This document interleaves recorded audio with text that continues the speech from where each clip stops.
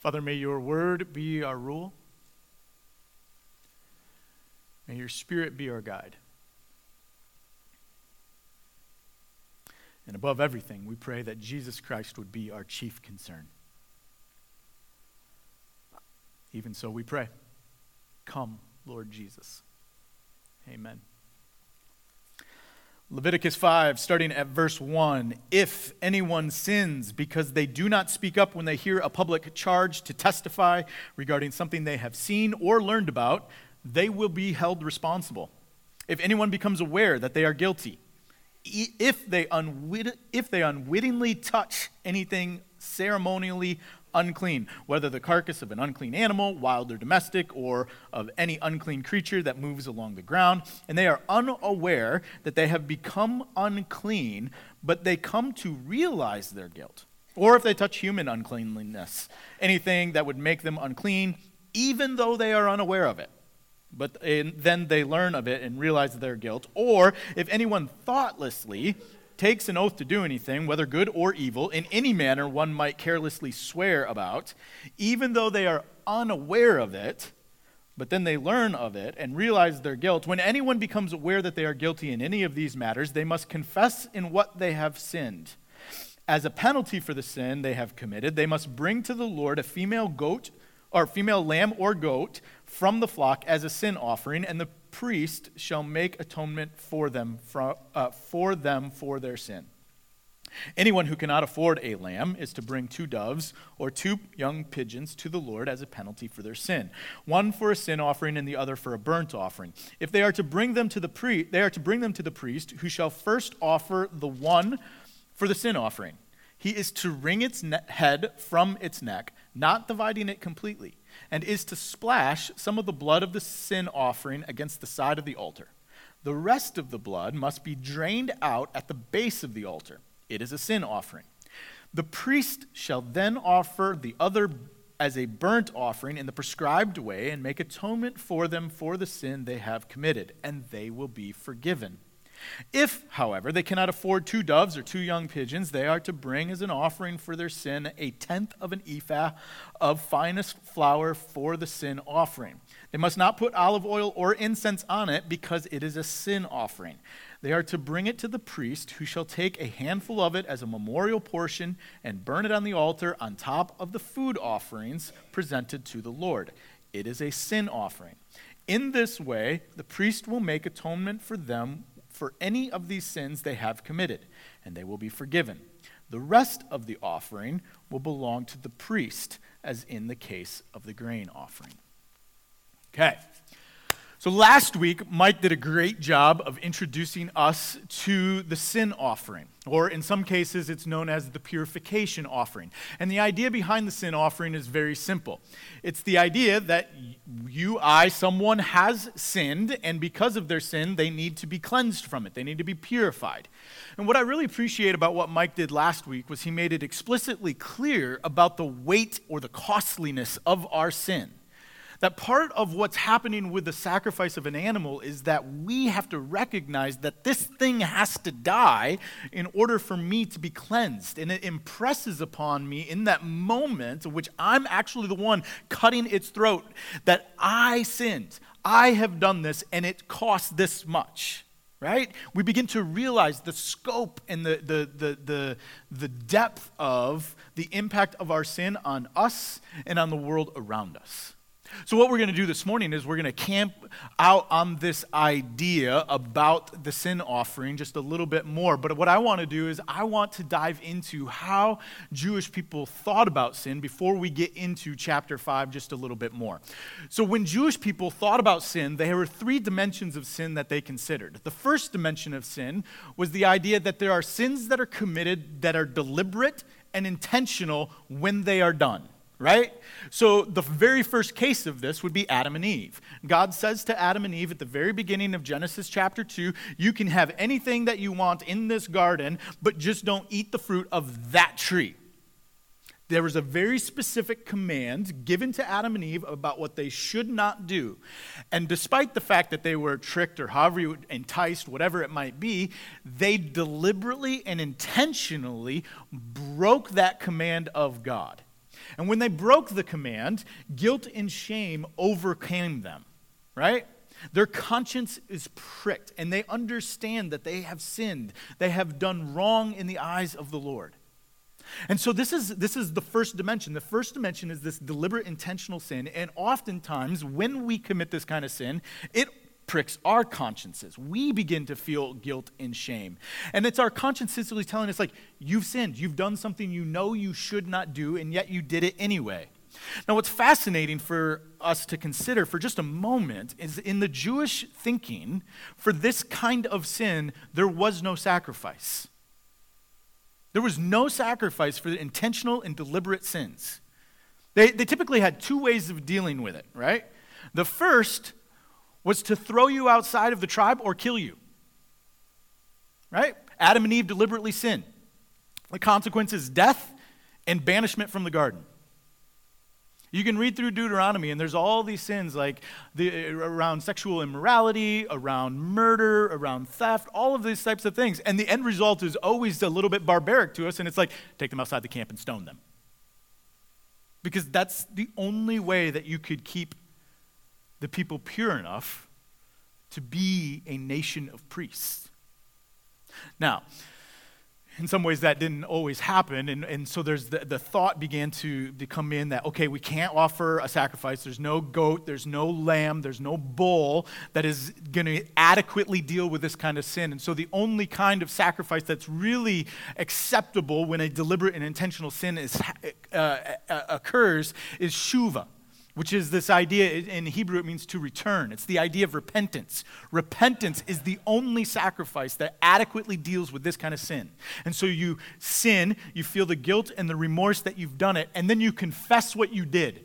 Not apology, confess. We'll talk about this in a little bit, that there's a difference here. You confess what you did, and then you make any reparations that are necessary because of your sin. So if in your sin you cause harm to another person to the degree that they cannot work, then you not only pay for their medical attention that they need, but you also pay for their lost wages. You feel guilt, you feel remorse, then you make reparations, and then you make a resolution and take action so that it never happens again. You do the work that's necessary so that you are now the type of person who's like, I will not do that sin anymore, and it's evidence in the community. The people around you can say, yes, they are changed. They are no longer the same. And then maybe at that point, you'll get forgiveness. Like, forgiveness wasn't really the point. The point was, are you no longer going to sin in this way? If faced with this situation in the future, are you going to choose to do the right thing? That was the, are you going to make reparations for the wrong that you've done? That was the point. Now, when most of us think of sin, I think we actually think of, we may not think of all those steps of shuva, of repentance, but we think of the deliberate and the intentional sins, right? That's what we have in mind, that when I sin, I choose to break God's commands. I'm willing something to happen. This is my intention. My intention is to do that which I know is wrong. But that's not this kind of sin, or that's just the first dimension of sin. Jews had a second dimension of sin, and here they thought that regardless of whether you felt guilt or shame, or regardless of whether or not you knew that you had sinned, when you break God's commands, you break God's commands, intentional or not, right? So imagine you're driving down the road. You're driving down the road, and you notice your speedometer is acting a little bit funky. It's kind of jumping all over the place, and then it just falls flat. So you just continue on, okay? I'm going to take my time, going around nicely, and you, in your mind, are imagining you're driving somewhere around 30 miles an hour, right? And then all of a sudden you look in the rear view mirror, and the flashers are going off. Cop pulls you over. They walk up to the window and say, yes, officer, what's the problem here? And they say, do you know you were speeding? No, officer, I really didn't. My speedometer was jumping all around. It fell flat. I tried to go slow. I thought I was going about 30 miles an hour. No, you were going 50 in the 35. The cop may sympathize with you, but more than likely you're still getting a ticket because you broke the law. It didn't matter that you didn't know that you broke the law. It's your responsibility to know the law and to conduct yourself under the law. So your intention didn't matter. Your awareness of whether or not you were doing it didn't matter. If it was unwittingly, it didn't matter. So look with me at Leviticus, starting at chapter 4.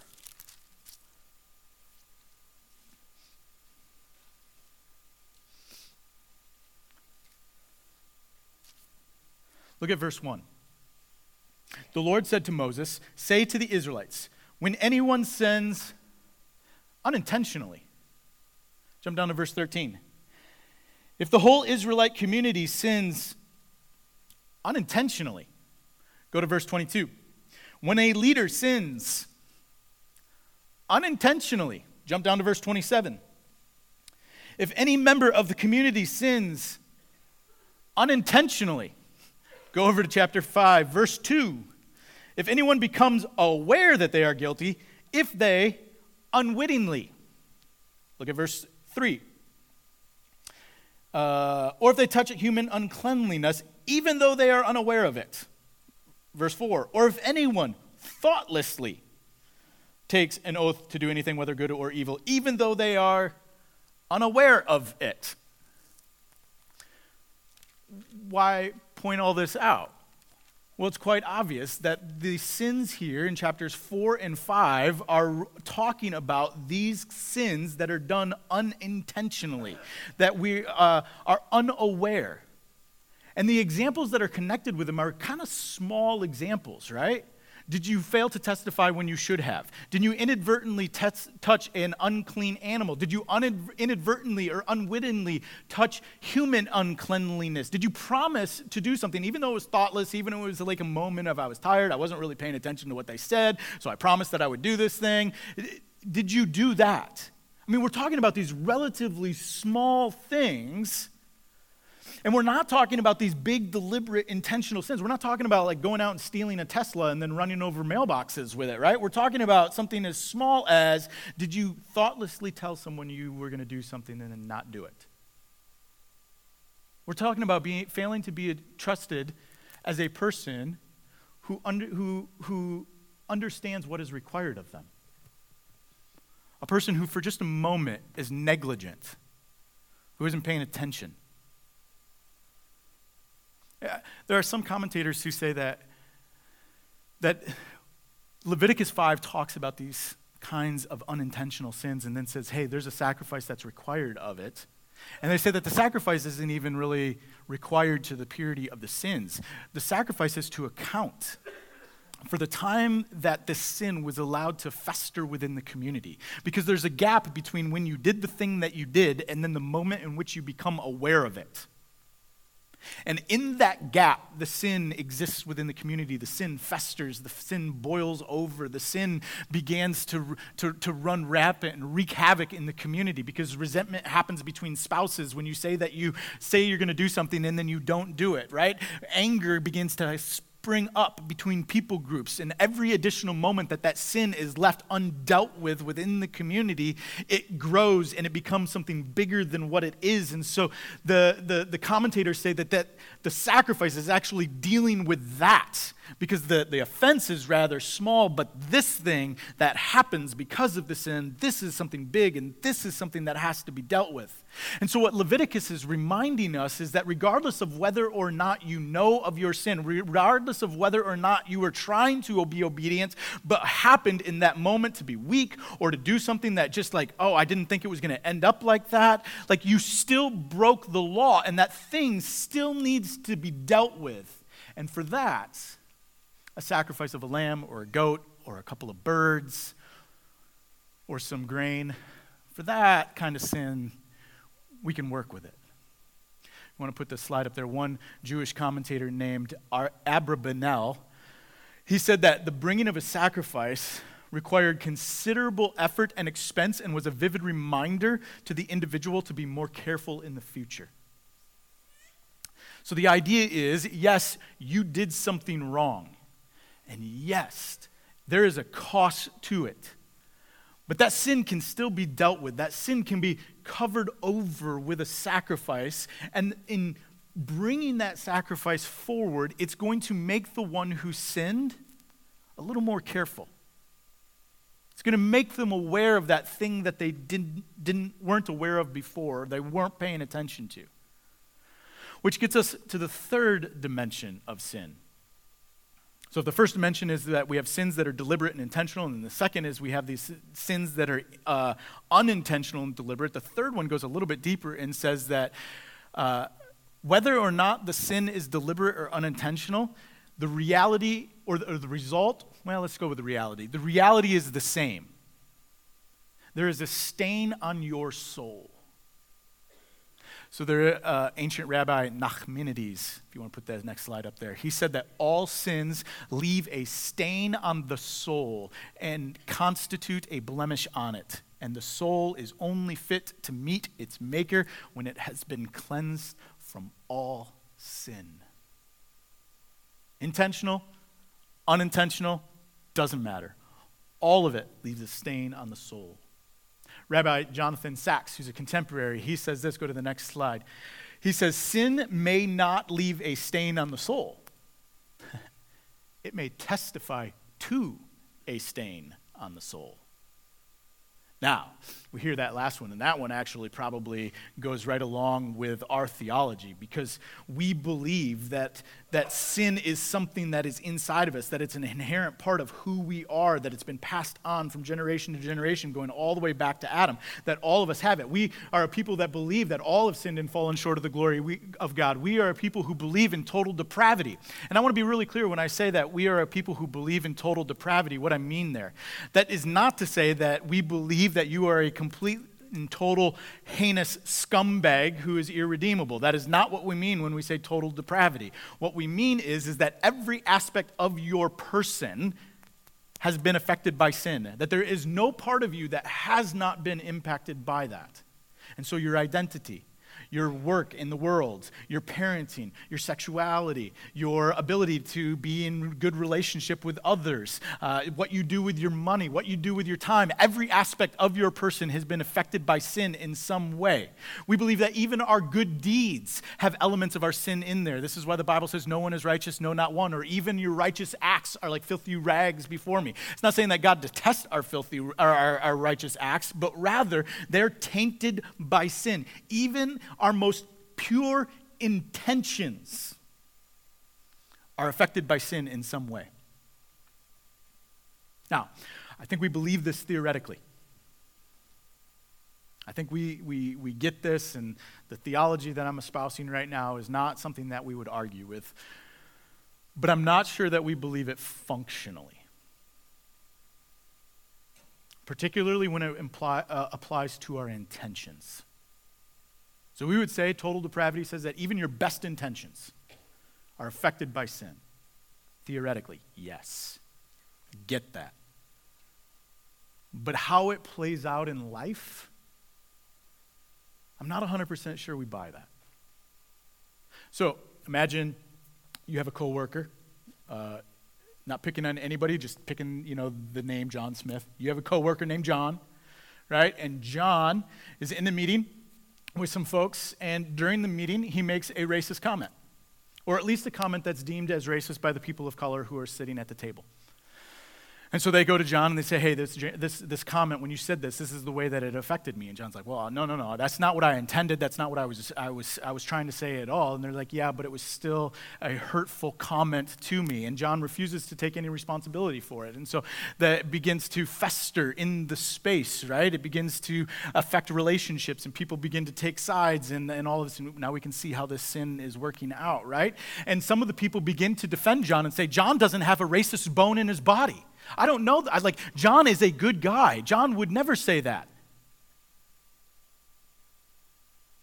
And notice how we've subtly shifted the conversation away from the one who felt hurt, the one who is negatively impacted. Now we're talking about the essence of who John is. Is John good or not?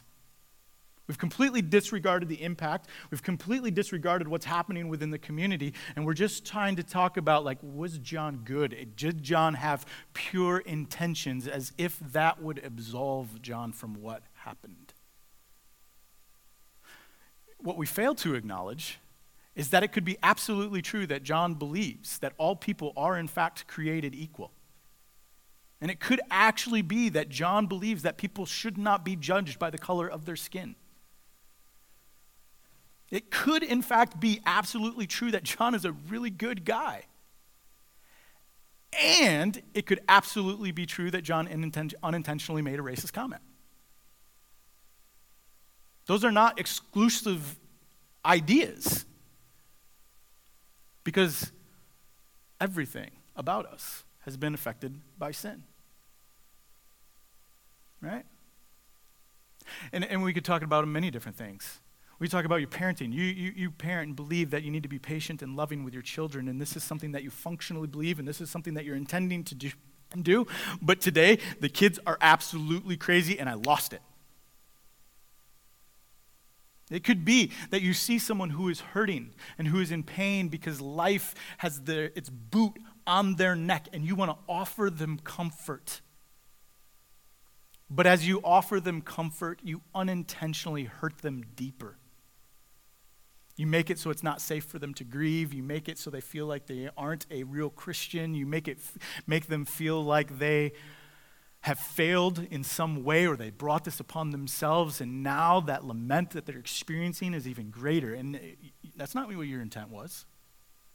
It could be that you're trying to help someone who's needy and is financially behind in the moment, but in the offering your help or trying to help, you unintentionally offend them because you make it feel like they can't take care of themselves. Right? And listen, we all do this on some level. And I think that I can say that pretty safely because I'm guessing if you're like me, there has been a point in your life at which you have said, I never meant to upset you. And yet I did. It wasn't my intent to hurt you in that way. And yet I did. I was unaware that my words would have that impact on you. And the danger is in those moments that we begin to make an appeal to our intent, as if our intent is what will fix the situation, or that our intent would absolve us from any sin. But I just want to be really clear about this, and this is about as heady as I'm going to get this morning. When we appeal to our intent, it is more of an appeal to Immanuel Kant's philosophy than it is to the Bible. For Kant, morality of an act didn't rest on its impact or what you were doing, but rather on a person's intent. So if I'm trying to help you, and then if the process I offend you, well, the offense isn't immoral and the offense wasn't wrong because the intent was good. That's Kant. But according to Leviticus and according to other places in the Bible, intent isn't the final word. If you sin unwittingly, unintentionally, if you're unaware of it, it still requires purification because it's done something. It's left a stain on your soul, or it's illuminated the stain that already exists there. It's inserted something into the community that now will fester and grow and become larger than it is. Wrong was done. And we believe that when sin happens, it is once again subjecting the cosmos to destruction and to death, to enmity, to strife, to toil, to pain, to suffering. All of these things exist because sin exists, intentional or not, deliberate or not, whether we're aware of it or not. Mistakes get made, and mistakes simply cannot be overlooked. We don't get to just sweep them under the rug and walk away as if nothing happened. Even our unintentional sins leave a tear in the moral fabric of the universe. And that tear needs to be dealt with. A sacrifice is required.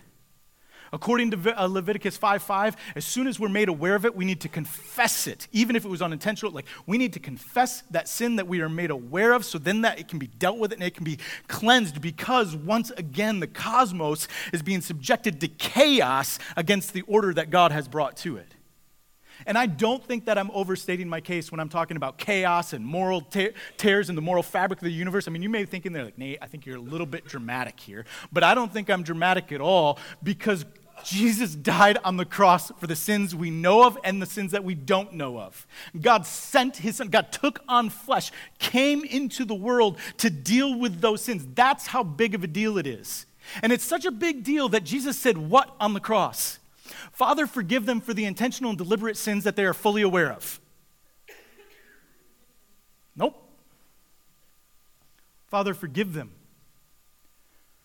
They don't even know what they're doing. In that moment, Jesus is recognizing and telling us that sins of ignorance are just as bad and maybe even worse than the sins of deliberateness. Because those who cried, crucified him, they believed that what they were doing was good. Their intent was to protect their faith. Their intent was to make sure that no one got led astray. Their intent was to preserve the glory of God, to maintain order and law in their society. The intent was pure. But the God of the universe on the cross. And so what is revealed on the cross is not only the depth of their sin, but the expanse of God's love. For in their ignorance, and even to their ignorance, Jesus says, Father, forgive them, for they know not what they do. The most direct assault on God is described by as a sin of ignorance by God's own self. Yeah. So when I say that these sins may seem small, but yet they have this massive cosmic impact, I don't think I'm overstating my case one bit. And despite the fact that we all have these kinds of sins and we all commit them on a more regular basis than we would like to admit, we can find peace because Christ has died. The perfect sacrifice, once and for all sin. The sins that we deliberately commit and the ones that are done unintentionally. Jesus died for them. And they are forgiven. Completely. Wholly.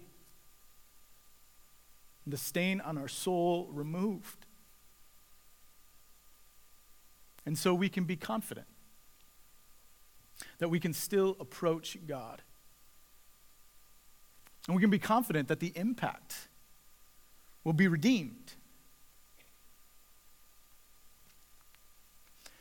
So if this is all true, if it's true that our unintentional sin matter on a cosmic scale, and if it's true that we can be forgiven, how then should we respond to sin?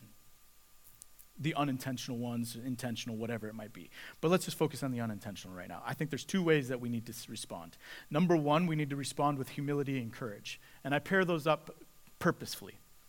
And the reason I put them together is because it requires both humility to be someone who can be approached in order to be made aware of your sin. And it requires courage to admit that you, in fact, did that thing. It requires courage to not become defensive and say, well, that wasn't my intent, or I'm sorry you got offended, or I'm sorry you're so sensitive. Whatever it might be, the ways in which we try to minimize the thing that happened. It requires courage to do that, and it requires humility to say, I maybe don't even know myself, or at least the impact that I have in the room around me as well as others. Yeah.